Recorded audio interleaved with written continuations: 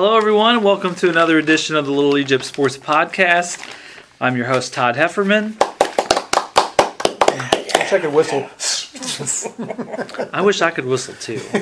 That's one thing I've never. Bring my That one official skill. whistle in here. Yeah, one skill I've never developed in 44 years is the ability to whistle. But the two people that can whistle next to me today are Bucky Dent and Les Winkler. Happy Wednesday. It's a beautiful fall season out there. The leaves are starting to turn. The weather's getting a little chilly. It's starting to look a little like football weather at night. But some pretty good football games this weekend. They're early in the conference season, but West Frankfort hosting Benton. Both teams 4-0. West Frankfort has a really good quarterback, Connor Eaton, who I think is a better runner than a passer personally. But then Mason Clay. Benton's defense has been pretty good. Their opponents, though, are combined 2-14 this year. But Benton has scored 42 points 3 out of their 4 games or more. They scored 50 on somebody earlier this year. They have a running back that's going to be pretty good for them. Who do you think is going to win Friday, and how do they win on Friday, Bucky? All right. Benton and West Frankfort, I'm still mulling over that pick as of late Wednesday morning. I guess you have to give a slight advantage to Benton, if for no other reason than the old comparative scores factor, which can sometimes circle around and get you in a whole lot of trouble. But looking at the couple of common opponents they've played, Pinckneyville and Sparta, they've both boat raced Pinckneyville. And Sparta, on the other hand, Benton beat it 42-6. West Frankfort had to rally in the second half to beat Sparta 33-24, and both those games were played at Sparta. So I guess that's where you give Benton a slight edge in this game. But Connor Eaton is capable of making anything happen on any given play, and if Benton is not able to contain him, West Frankfort's got a chance to win this game. I went with Benton in the picks simply because Benton has more experience. I think Connor Eaton will probably be the best player on the field, although Benton's Tyler Butler is a bull in the china shop. He is the real deal. When he gets the pad squared up and heads north or south, he can flat run. He's a very good defender too. Plays kind of a unique situation. He plays defensive end and running back, which is a combination you don't see every day. But he's. When the going got tough at Heron last week, they went to Butler, and Butler just kept moving the sticks for him, and it was ultimately the difference in the game. They were able to run out the clock, add a touchdown late because he just kept moving the chains. So he can play. He's if you're in the neighborhood, go watch him play. You won't be disappointed. And go early because it's a noon kickoff on Saturday. We all know that parking around Johnson Field there just isn't much of it. So the earlier you get there, the better, because you're going to have a hard time finding a parking space very close to that field if you don't get there, say, before 10:30 Saturday morning. It's kind of West Frankfort's version of Wrigley Field. It's just tucked in the middle of a little neighborhood there, and most of it is on-street parking, so it can get a little dicey. And for those of you who have not been to a West Frankfort Benton game before, it's the tailgate game. You know, you're going to see cars parked around the football field behind the visitor side, almost to the end zones in some cases. It has its own unique atmosphere. It's one of the best games to go to every year, no matter how good or bad the teams are. And since they're both 4-0 this year, it's going to be crazy over there Saturday. And it's going to be hot. It's going to be in the 90s apparently on Saturday. So that's another thing to watch for. You know, cramps, fatigue. You're going to have guys going both ways. You know, there's some factors to figure into this game. Well, and then first you can go to go see Carbondale and Cahokia on Friday night. That is our game of the week. Carbondale's 4-0. Cahokia is 2-2. They just lost to Marion in a close game last week. Carbondale's 9th in the AP poll. Marion is 10th. Cahokia is getting votes. And then Carbondale doesn't play Marion until week 8. So that's the rest of the South 7 doesn't look particularly that challenging. Maybe Centralia in there, but Mount Vernon and Althoff having tough years.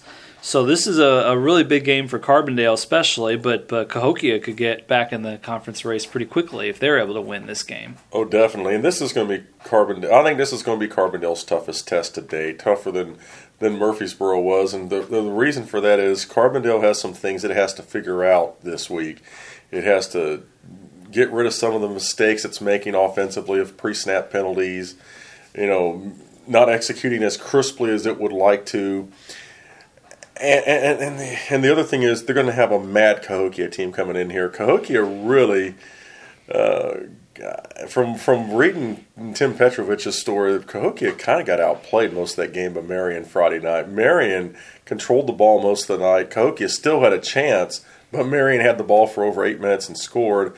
This is a huge game for Carbondale. As you mentioned, the rest of the South 7 does not appear that challenging. I saw Carbondale win at Centralia, and Centralia just simply could not run the ball against Carbondale to save its life. It couldn't get off the line of scrimmage. Carbondale has a really good defensive front 7. This is also a very big game for Marion. There are three good teams in the South 7 is Marion, Carbondale, and Cahokia. Marion's already beaten Cahokia, so if Cahokia can turn around and beat Carbondale, that puts Marion squarely in the driver's seat. On the other hand, if Carbondale wins, it sets up a huge game in Week 8 that should be a lot of fun to watch. And you look at the high school schedule coming up, if things break the way that I believe they will, Week 8 is going to be an absolute beast in this area because you're going to have probably a matchup of 2 7-0s in Carbondale versus Marion at Blyer Field. In Sur, Mississippi, you're going to have possibly 7-0 Nashville at 7-0 DuQuoin at Van Meter Field. And in Sur, Ohio, you may have 7-0 Benton at 6-1 Murphy if those teams continue down a winning path at Vincini Field. So you're talking 3 potentially monster games all in the same week that could decide conference titles. Maybe we get them to spread it out like on a Thursday night and a Friday night and a Saturday so we can go see them all.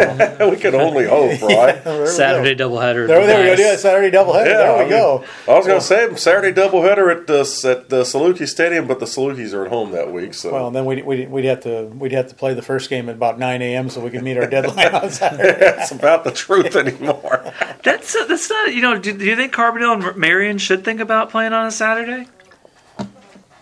Like the Johnson County rate, I guess I don't think they ever have, but that's kind of an interesting idea now that we're getting to it. Yeah, Friday night football is kind of a tradition in Southern Illinois. So I like some of the Saturday games. I like the fact that this fall we were going to have an opportunity to almost every Saturday to cover a game. I think it's nice for a while, but I think it's just the whole Friday night atmosphere. I think that's pretty important to high school football. Yeah, and that's why people groan when you see more college football games being played on Friday, because it does take away from both of them as far as I'm concerned. You lose a little bit of fan support in those areas where you're having college football on Friday night. And to some extent, I don't necessarily know that the colleges really like to play on Friday night, but when TV says jump, you ask how high. So. Yeah, and the other side of that is when there's a big prep football game in Southern Illinois on Saturday afternoons, I think it does affect SIU attendance too. Yeah, I think, and that's the other way. I think SIU doesn't want to, compete with anybody on Saturday, especially if they're at home. So they wouldn't. And it'll be a big home game. They're off this week.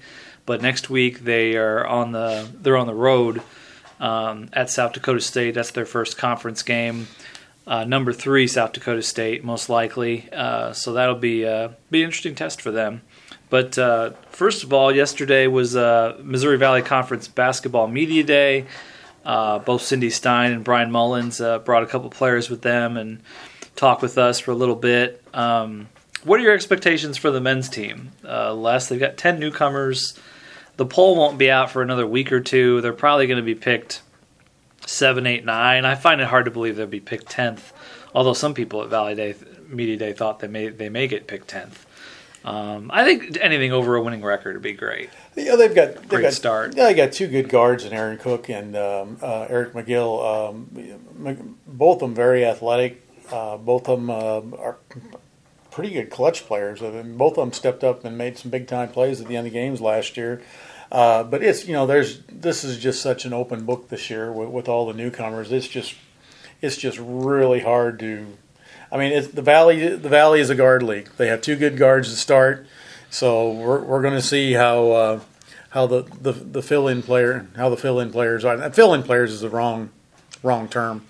It's the people who Brian has brought in this year we're gonna see how good they are, because that's going to have a lot to say about how this team turns out. Yeah, I think this year with all the new players, the expectations can't really be that high. As you point out, two good guards can carry a ways. I mean, you're going to win some games because college basketball has become a guards game. Just because of the rule changes, the shot clock being what it is, the fact that it is tailored for guards to be able to do certain things. So I think by that alone, SIU is going to be competitive most nights. The trick is going to be, can they get the kid from Northwestern to be a contributor inside, which would help them immensely, and can they get pretty reasonable play from, say, 3 or 4 other guys? If you can get that, then you might be able to match or surpass expectations. Maybe you can have a winning season. And I don't know enough about the personnel this is just off the top of my head, but if Brian can take SIU back to that defense first mentality, which this seems to be a team that you may want to do that with, right? That can also take you a long way. Defense can keep you, if you can hold your opponents to 50, 60 points, you're going to have a chance. Yeah, I think this could be a good defensive team, too. He's recruited really big guards. Some of them have been pretty good rebounders over their time. Eric McGill's a pretty good offensive rebounder for him. And then, Barrett Benson, the Northwestern center that Bucky was talking about, I think he's probably going to start. It's just who are they going to have behind him is the question going into the season, I think. But they have redshirt freshman forward Sekou Dembele that's a really good athlete but hasn't played in a real game yet. He's coming off of a stress fracture in his leg. He's still another week or two from starting practicing with them. So that he could be back by the start. And then they have a 6'8" forward, but he's a freshman forward, Marcus Damasco, I think will be really good. And if they want to go small, they can play Harwin Francois, a big guard, or even Lance Jones or anybody, any of the other big guards they have to play that way. So they have a lot of questions, but that's what kind of we found out yesterday. A lot of teams in the Valley have question marks of the guys that haven't played big roles that are going to, and Missouri State seems like the big favorite, but we saw that 2 years ago when they had Alize Johnson and they finished in the play-in games. So different coach, fair to say, but I think it'll be a nice race this year. And I think the health of McGill and Cook is going to be critical this year. McGill has been battling injuries his career here. I think both have to stay healthy for the Salukis to have an opportunity to finish in the upper half of the conference. I imagine the women will be picked 5th or possibly higher. They have everybody back from last year's team, all 5 starters. They added a couple good forwards. That one redshirted last year. Another one is a JUCO transfer that's a really long 6'1". I like their front court. I like their guards. They just got to put it together. They were 15-15, and they lost 6 games decided by 6 points or less last year. They continually shot themselves in the foot last year. They just turnover prone. Just like they would have lapses of concentration once in a while. I really like their team. Physically, I really like their team. Mackenzie Sylvie has as quick a release as I've ever seen anybody in a Saluki uniform. When she catches the ball and shoots, it's almost like watching a good second baseman turn the pivot on the double play. You barely even see the transfer. Brittany Patrick is a nice point guard. She is so strong. It's just fun to watch her play. And Nicole Martin, if Nicole Martin can improve as much from last year to this year as she did from her sophomore year to her junior year, she will just be a beast. Abby Brockmeyer is a very solid all-around player. And Krista Nilsson last year was a kind of a streaky shooter. I think at one time she made 7 or 8 threes in a row. And if she's scoring from outside, and the Salukis get a couple other people that can hit from the perimeter, they're going to be a team to reckon with. And it seems like to me clutch play is sort of a learned art, and the fact that they lost so many games by 6 points or less last year, and I remember your tweets would point out frequently missed layups, missed free throws, blown execution, whatever. Those are things that you can generally improve on over time with more experienced players. and the freshmen and sophomores they have had should be turning into juniors and seniors by now. And the Valley is a league where you win with experienced players. Yeah. I'm sorry, go ahead. So if they can improve their execution, make the shots you have to make at the end of close games, take care of things at the foul line, that 15-15 might become, 21-9, 22-8. Yeah, it was pretty amazing last year. They somebody would make a strong move, and it's not one person. It kind of permeated the entire roster. Would make a nice move to the basket, and be approaching the rim under control, with a defender on their hip, and somehow so many layups would manage to roll out. I mean, it's not like they were missing the rim or anything, or getting rim blocked. It's just that they just didn't finish. The ball would roll out and zip out, and it cost them so many times. And I mean, when a play like that can just really change the momentum of a game too. Well, and then the end of the baseball season's upon us. The Cardinals are in. We're still figuring out who they're going to play. What do you think their chances of having some staying power in the postseason are? Well, since I said in the end of July or the beginning of August that this team was so bad that they had no business making any trades to bolster their roster, and now they're as we record this, their magic number for the division title is 3. I'm not sure I'm the best person to talk about that. The things came together for them. The 5 guys that had quit hitting in June are now at least making enough contact to make themselves relevant. Dakota Hudson and Jack Flaherty, who had showed flashes of brilliance, have been as good of pitchers as there are in the National League for the last 6 weeks. And if they can I think it's very important they get Colton Wong back. If you have Colton Wong at second, that means you can put Matt Carpenter on the bench and put Tommy Edman at third. That improves your defense and improves your speed. And the way Carpenter's been playing, I think it improves their baseball IQ. And here's the thing, too. I mean, I think you're looking at them if they win the division. They're playing the Braves. It'll be in Atlanta, 3 of 5. The Braves have been a tough matchup for them this year. They beat them 5 of 6. The Braves have one hellacious lineup, although they're going to have some injury problems coming into the playoffs. Ronald Acuna, who was hip last night. Freddie Freeman's got bone chips in his elbow, apparently. And there are some questions about the Braves relief corps. At the same time, if you're the Cardinals, you're going to be an underdog, but you got Flaherty. And right now, Flaherty's the best pitcher, has been the best pitcher in the National League for a prolonged stretch since Jake Arrieta in the second half of 2015. His ERA since July 7th is 0.99, I think. He was overpowering last night against Arizona. So they have a chance. Flaherty pitching the way he is right now to anchor that rotation. Hudson's been a good number 2. And Adam Wainwright's looked more like the old Adam Wainwright instead of an old Adam Wainwright. And that's a big, big difference. It is a huge difference. And, the other thing in the playoffs is they can kind of play with the rotation a little bit, because I don't think you're going to see Michael Wacha starting any games. No. And if they can set up their rotations for Wainwright to pitch at home, because he's just been dominant. And I don't understand why you can be dominant at home and struggle somewhere else, but it's just a fact. That's the way it's gone.